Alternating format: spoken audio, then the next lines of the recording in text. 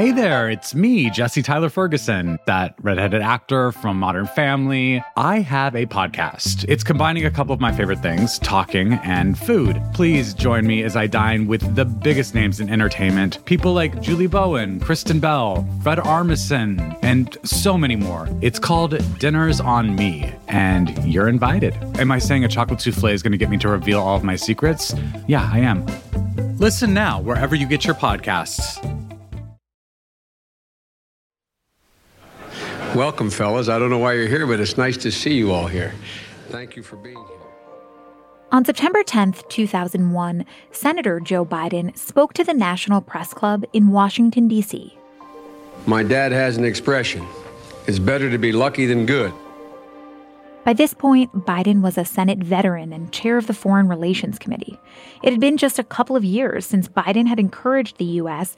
to carry out military missions in the former Yugoslavia.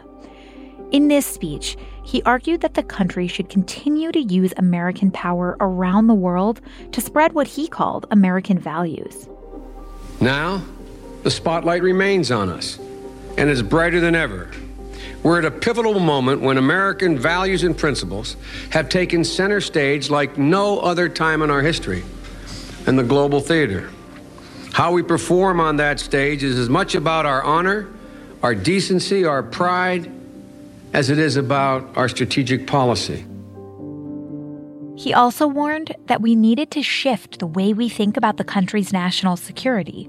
He said the next threat to America wouldn't come in the form of traditional warfare. The real threat comes to this country in the hold of a ship, the belly of a plane, or smuggled into a city in the middle of the night in a vial in a backpack.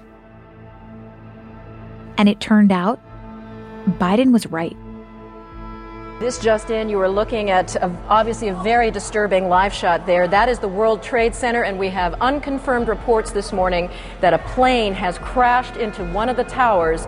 Right, oh my God, another plane has just hit another building. We're looking at a live picture from Washington, and there is smoke pouring out of the Pentagon.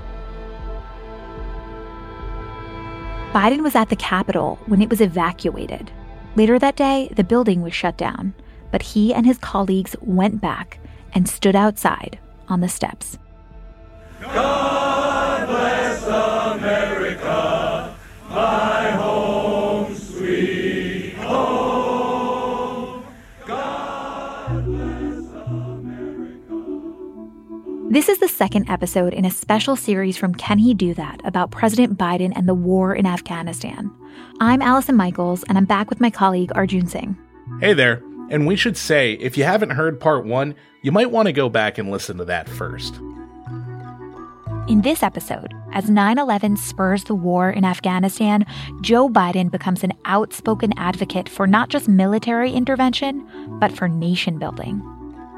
History is going to judge us very harshly, I believe, if we allow the hope of a liberated Afghanistan to evaporate because we are fearful of the phrase nation building or we do not stay the course. As the war drags on, though, Biden begins to doubt that strategy and comes to question whether the U.S. should be in Afghanistan at all.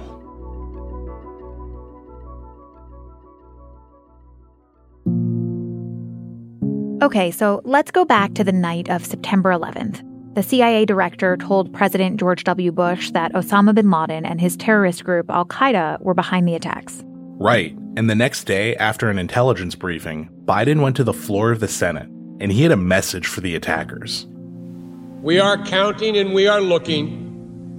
Words will not be sufficient. Actions will be demanded. His warning? Those who did this had to pay. Arjun, you've spent so much time looking back at records from this era and listening to archival tape.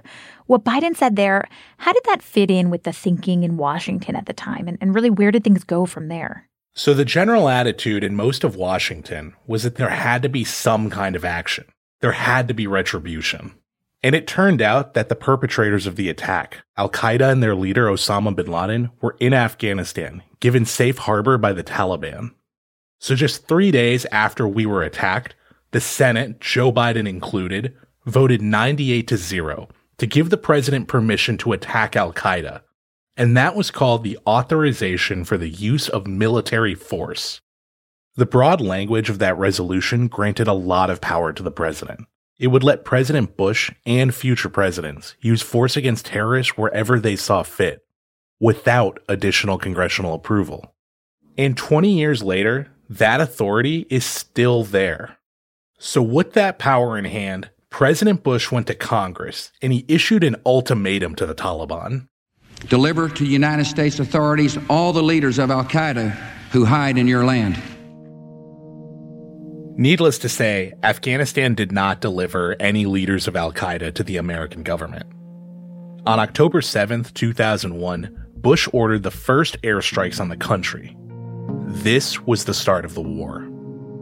On my orders, the United States military has begun strikes against al-Qaeda terrorist training camps and military installations of the Taliban regime in Afghanistan. Did Biden support that step by Bush to strike Afghanistan? Was he in favor of it? He did. But what's interesting is that it wasn't quite for the same reasons as Bush. How do you make war against a terrorist organization that has no real infrastructure and a government that you do not recognize, that only 3 countries in the world recognized at the time? Jonah Blank worked for the Senate Foreign Relations Committee, and he says that for Biden, the answer was there had to be some kind of military action. So that's how Joe Biden got to the place of, we're going to have to use military force because there really aren't any other tools that can get the job done. The job being preventing another terrorist attack on American soil or on American interests, on American allies, partners, and punish those who have committed this attack. So if you're going to do that, then you're going to have military action in Afghanistan. So basically, Biden's primary goal in supporting a strike in Afghanistan was really just to prevent another terrorist attack? It was, but he also thought that part of preventing another terrorist attack meant bringing stability to Afghanistan so that it wouldn't be a hub for terrorist networks. Biden didn't think that just going in with a military campaign alone would be enough for that. He thought that the country needed to be rebuilt from the ground up. In fact, if you go back just a few days before the first airstrikes began, Biden went to the Senate floor and he called for $1 billion spending plan to rebuild Afghanistan's infrastructure. We can establish our credibility by committing ourselves to provide this aid now, before the first bomb falls. And the fund I propose would address not only the short-term goals, but the more important and more difficult longer-term ones as well. That's notable because Biden was kind of alone in calling for this level of investment. This was way more money than anyone else in Congress wanted to spend, and certainly more than the Bush administration wanted to. And it shows that in those early days, Biden was calling for a really big commitment to nation building. Whatever we do in Afghanistan, whether it involves the commitment of military, political, or humanitarian assets, must be geared toward a long-term solution. We cannot repeat the mistakes of the past. If we think only in the short term, only of getting bin Laden and the Taliban, which we must do, we just are begging for greater trouble down the line. Now, according to Jonah, Biden also believed that an effort to rebuild Afghanistan would show goodwill towards the Afghan people. And he hoped that goodwill would make a future Afghan government less likely to harbor groups like al-Qaeda.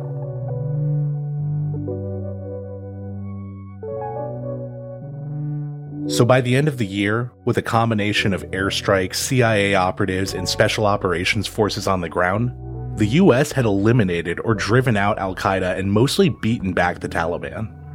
And with them out of the picture, now it was time to start thinking about what a new Afghan government would look like. So with a group of stakeholders in Afghanistan, the occupying powers established a new central government. So then what role did the U.S. play in taking steps toward that new government? The U.S. did quite a bit.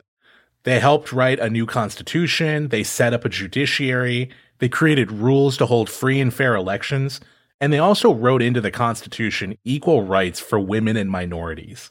And interestingly, the plan was adopted from some of what the US and Joe Biden had learned about nation building in the Balkans in the 90s. Initially, the Bush White House and the Pentagon just wanted to help the Afghan army stabilize the country. Biden and many others wanted Bush to go further. Eventually, they convinced him to keep the US in the country for the long run. And at first, the US presence was really welcomed among a lot of the Afghan people.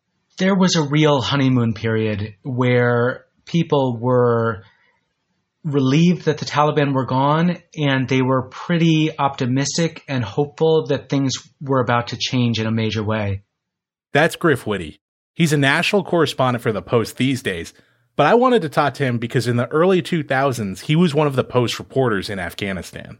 Let's not forget that Afghanistan had been at war at this point almost continuously for 2 decades. And I certainly encountered, when I talked with people in Kabul and beyond Kabul, when I visited in 2002 for the first time, so many people who spoke about the war in Afghanistan in the past tense. They would say, we have been at war for 2 decades. Thankfully, that is over now. We can begin a new chapter in this country's history, one that is marked by peace and good relations with our neighbors. We are done with fighting. We are done with war. Biden actually went to Afghanistan himself around this time. What was that trip like for him? It was a pretty important moment. He was one of the first members of Congress to visit Afghanistan after 9/11, and what he saw there would shape his view of the war. When they arrived in Afghanistan in January of 2002, Biden and his team had to fly into Bagram Air Base because the international airport in Kabul had been closed for years. And to get to the US Embassy from there, they had to drive over a road that still had active mines on it. And in a testament to how long it had been since the US Embassy had last been used, there was still a framed picture of Ronald Reagan hanging on the wall. Senator Biden, Mr. Chairman. There's so many lights here. How are you doing? Thanks for having me back. We have a rainy day. That's good. Yeah, that is good. We need that so much. Good. Well, we brought the rain. He brought it. Yeah. We brought the rain. Thanks so much for doing that. Biden wasn't staying in any kind of fancy hotel or nice accommodations. Kabul was still recovering from decades of war. So he and his team bunked with Marines, they ate meals together, and he spent a lot of time listening to their impressions on the ground. And according to Jonah, who again was a close advisor and was on this trip with him, Biden felt like he learned a lot more about the war from those conversations than he had from the Bush administration. And there's another moment from that trip that really stuck out to Biden. He told this story in an interview with The New Yorker in 2004. Biden said he was touring a girls' school in Kabul, where the impact from decades of war was really showing. It was bitterly cold. There was plastic on the windows, and there was only one light bulb hanging from the ceiling to illuminate the room. As he was preparing to leave, a young Afghan girl stopped him and said, "America must stay." Biden's response was, "I promise I'll come back." He said that this was a, quote, catalytic event for him, one that really reinforced his belief that America had to stay, and stay to improve the life of ordinary Afghans. We are welcomed here. We're the first liberating army in the history of that country to come in, and that's how they view us. That surprised the devil out of me. So Biden brings that belief back to Washington, and he pushes for even more money to go to Afghanistan. And so, over the next few years, the US puts nearly 20,000 American troops on the ground and spends billions of dollars on reconstruction aid. So looking back at this period in the early 2000s, it really seems like Afghanistan was moving toward this vision of democracy that Biden had hoped for. It was definitely moving in that direction. In 2004, the country had presidential elections, though there were a lot of allegations of fraud, and there was also violence as people went to the polls. But it did seem like the Taliban were receding into the background, and by 2004, Biden really felt like things were on the right track. One of the reasons why I think there's been a surprisingly successful election in Afghanistan is we did what some of us have been calling we should be doing in Iraq. we in fact had a surge of force. But that optimism wouldn't last. More after the break.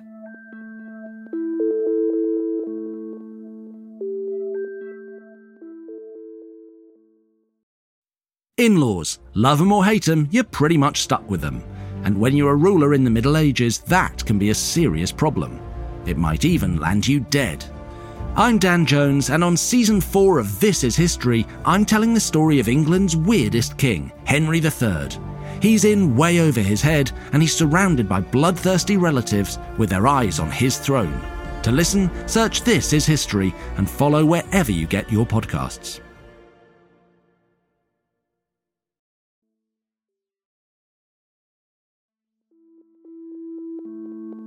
In 2003, the US invaded Iraq, and the Bush administration redirected its resources and attention away from Afghanistan.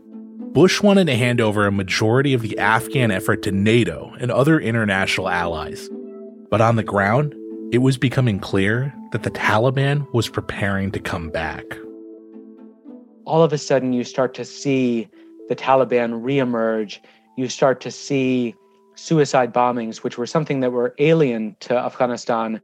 That's Post reporter Griff Witte again. And the United States officials who I spoke with were really reluctant to acknowledge that security was deteriorating. And they would insist, actually, everything is fine. Actually, the country is safe. Security is quite good. This is nothing to be concerned about. You're just talking about a few dead-enders in the Taliban here. They're not a real force to be reckoned with. But those assessments were completely wrong. The Taliban was taking back a lot of territory.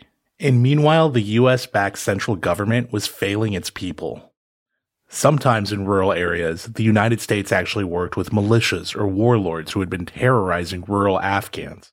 And over the next several years, the US would take a larger role in training the Afghan army. But that army became riddled with corruption. Soldiers weren't always getting paid, there was drug use in the ranks, and there was just a real culture clash between the American soldiers and the Afghan ones they were training.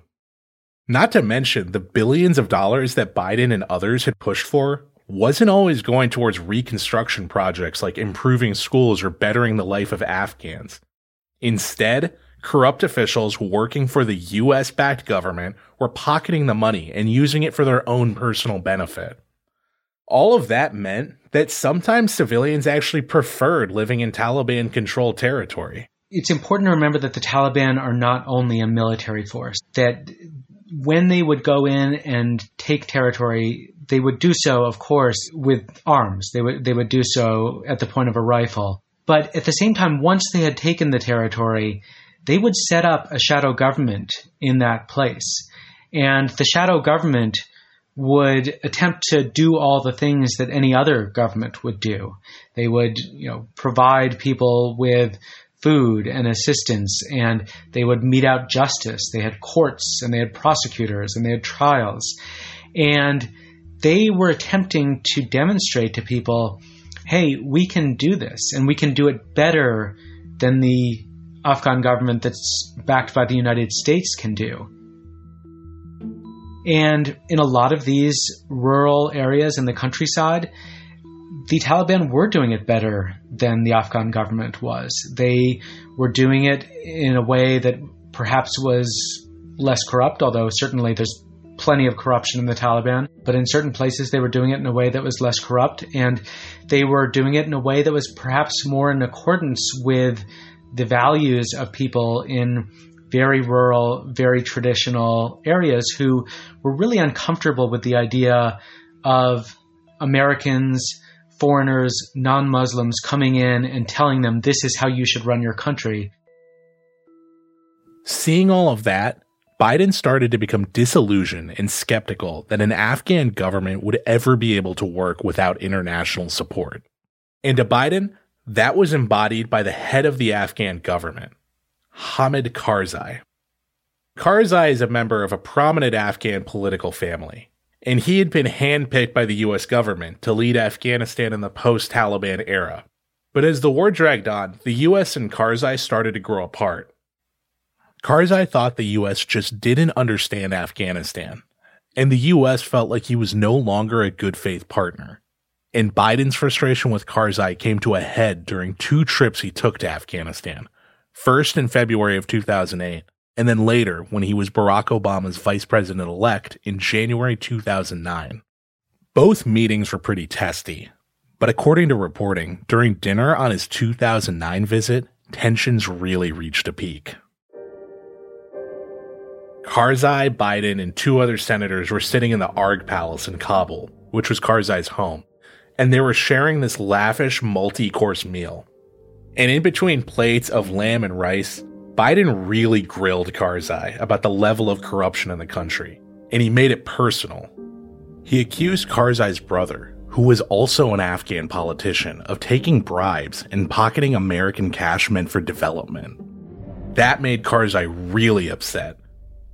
Not only did he deny Biden's accusations, but he turned it around and he accused the U.S. of being unconcerned about Afghan casualties.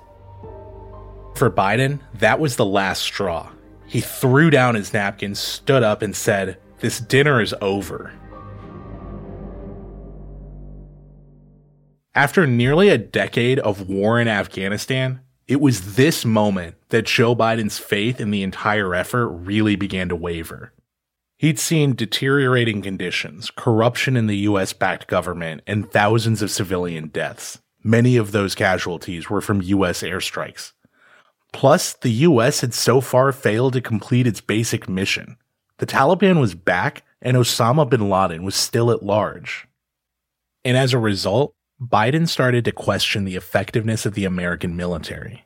He even started to doubt whether the U.S. could remake Afghanistan in its own image. Jonah Blank put it like this. You can be the most effective military in the world, but if you're propping up a predatory governor, then you're not actually achieving anything useful. And until you could get a reformed government that was part of the solution, then there wasn't really much point in asking for sacrifices from American service personnel and the taxpayers footing the bill if what you're propping up is a government that can't really stand on its own. So just as Biden is becoming disillusioned with the war, he's also becoming vice president. That must have changed things for him, right? Yeah, finally as vice president, Biden was sitting at the strategy table with the commander-in-chief. And right away, Obama had an important choice to make. Should he send in more troops to fight the resurgence of the Taliban or not? As soon as Obama became president, he and Biden went over to the Pentagon and were given a briefing by the Joint Chiefs of Staff, which essentially said that we were on the verge of catastrophic failure in Afghanistan. That if we didn't send more troops immediately, the war was going to be lost. That's Bruce Riedel, that CIA officer we heard from in part 1. He said the Pentagon and then Secretary of State Hillary Clinton were pushing for more troops, but Biden wasn't. He didn't think there was any chance that a robust counterinsurgency effort would succeed against the Afghan Taliban. In the end, President Obama went with Clinton. Biden was the outlier. But of course, as a good vice president, once the decision was made, he supported the president's decision. And he even put on a smile for Hamid Karzai when he visited D.C. in 2010. Matter of fact, I'm the first, I think, American to spend any time with the president. Exactly. The 5 first. days or 10 days after the Taliban fell. Without electricity. And he fed me then, so I'm returning the favor. Thank you. In public, Biden was very supportive of the surge. The president had a clear strategy. And because of the extraordinary sacrifice of our service members, the greatest fighting force the world has ever known, that strategy is succeeding. But privately, he was a little bit more candid.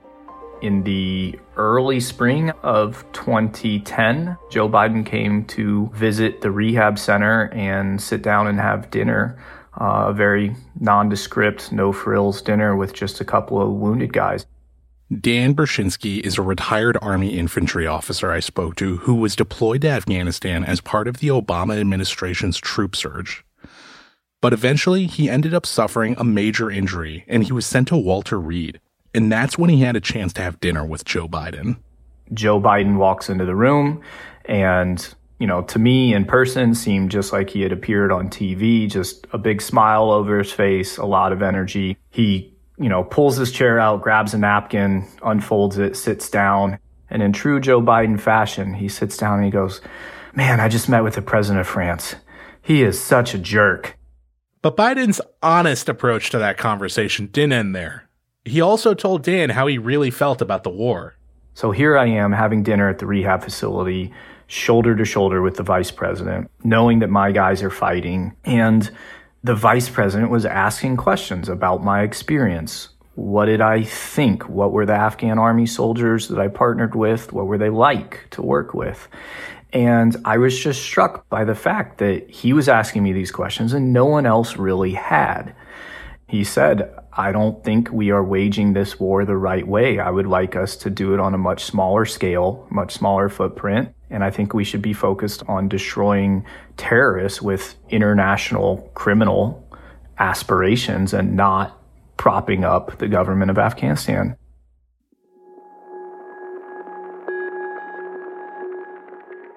After talking to so many different people about this, it's clear that Biden had an evolution on Afghanistan. You can really trace his change of heart from when the war started to where we are right now. Right, the same person who after 9/11 stood on the floor of the Senate and called for $1 billion in nation building, who advocated for this larger U.S. military presence, and who stood with Obama as he surged tens of thousands of new troops to Afghanistan. After all of this, that same man at this point in our story has really started to believe that we needed to dramatically wind down the war.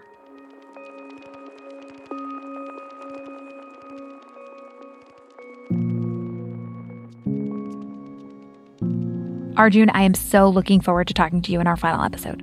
Same here. I'll talk to you then.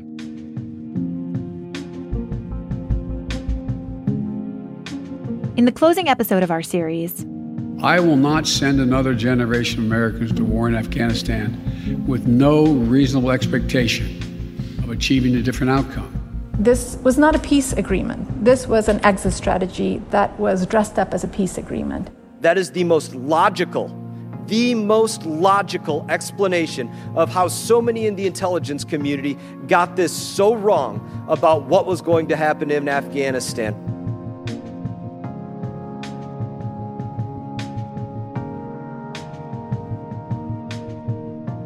This episode of Can He Do That was produced by Arjun Singh with help from Corey Suzuki. Editing is by Robin Amer, Charla Freeland, Allison Michaels, Karen DeYoung, and Renita Jablonski. Sound mixing and design is by Merritt Jacob. Logo art is by Greg Manifold, and a special thanks to Peter Finn, Greg Jaffe, Dan Balls, and Cleve Woodson.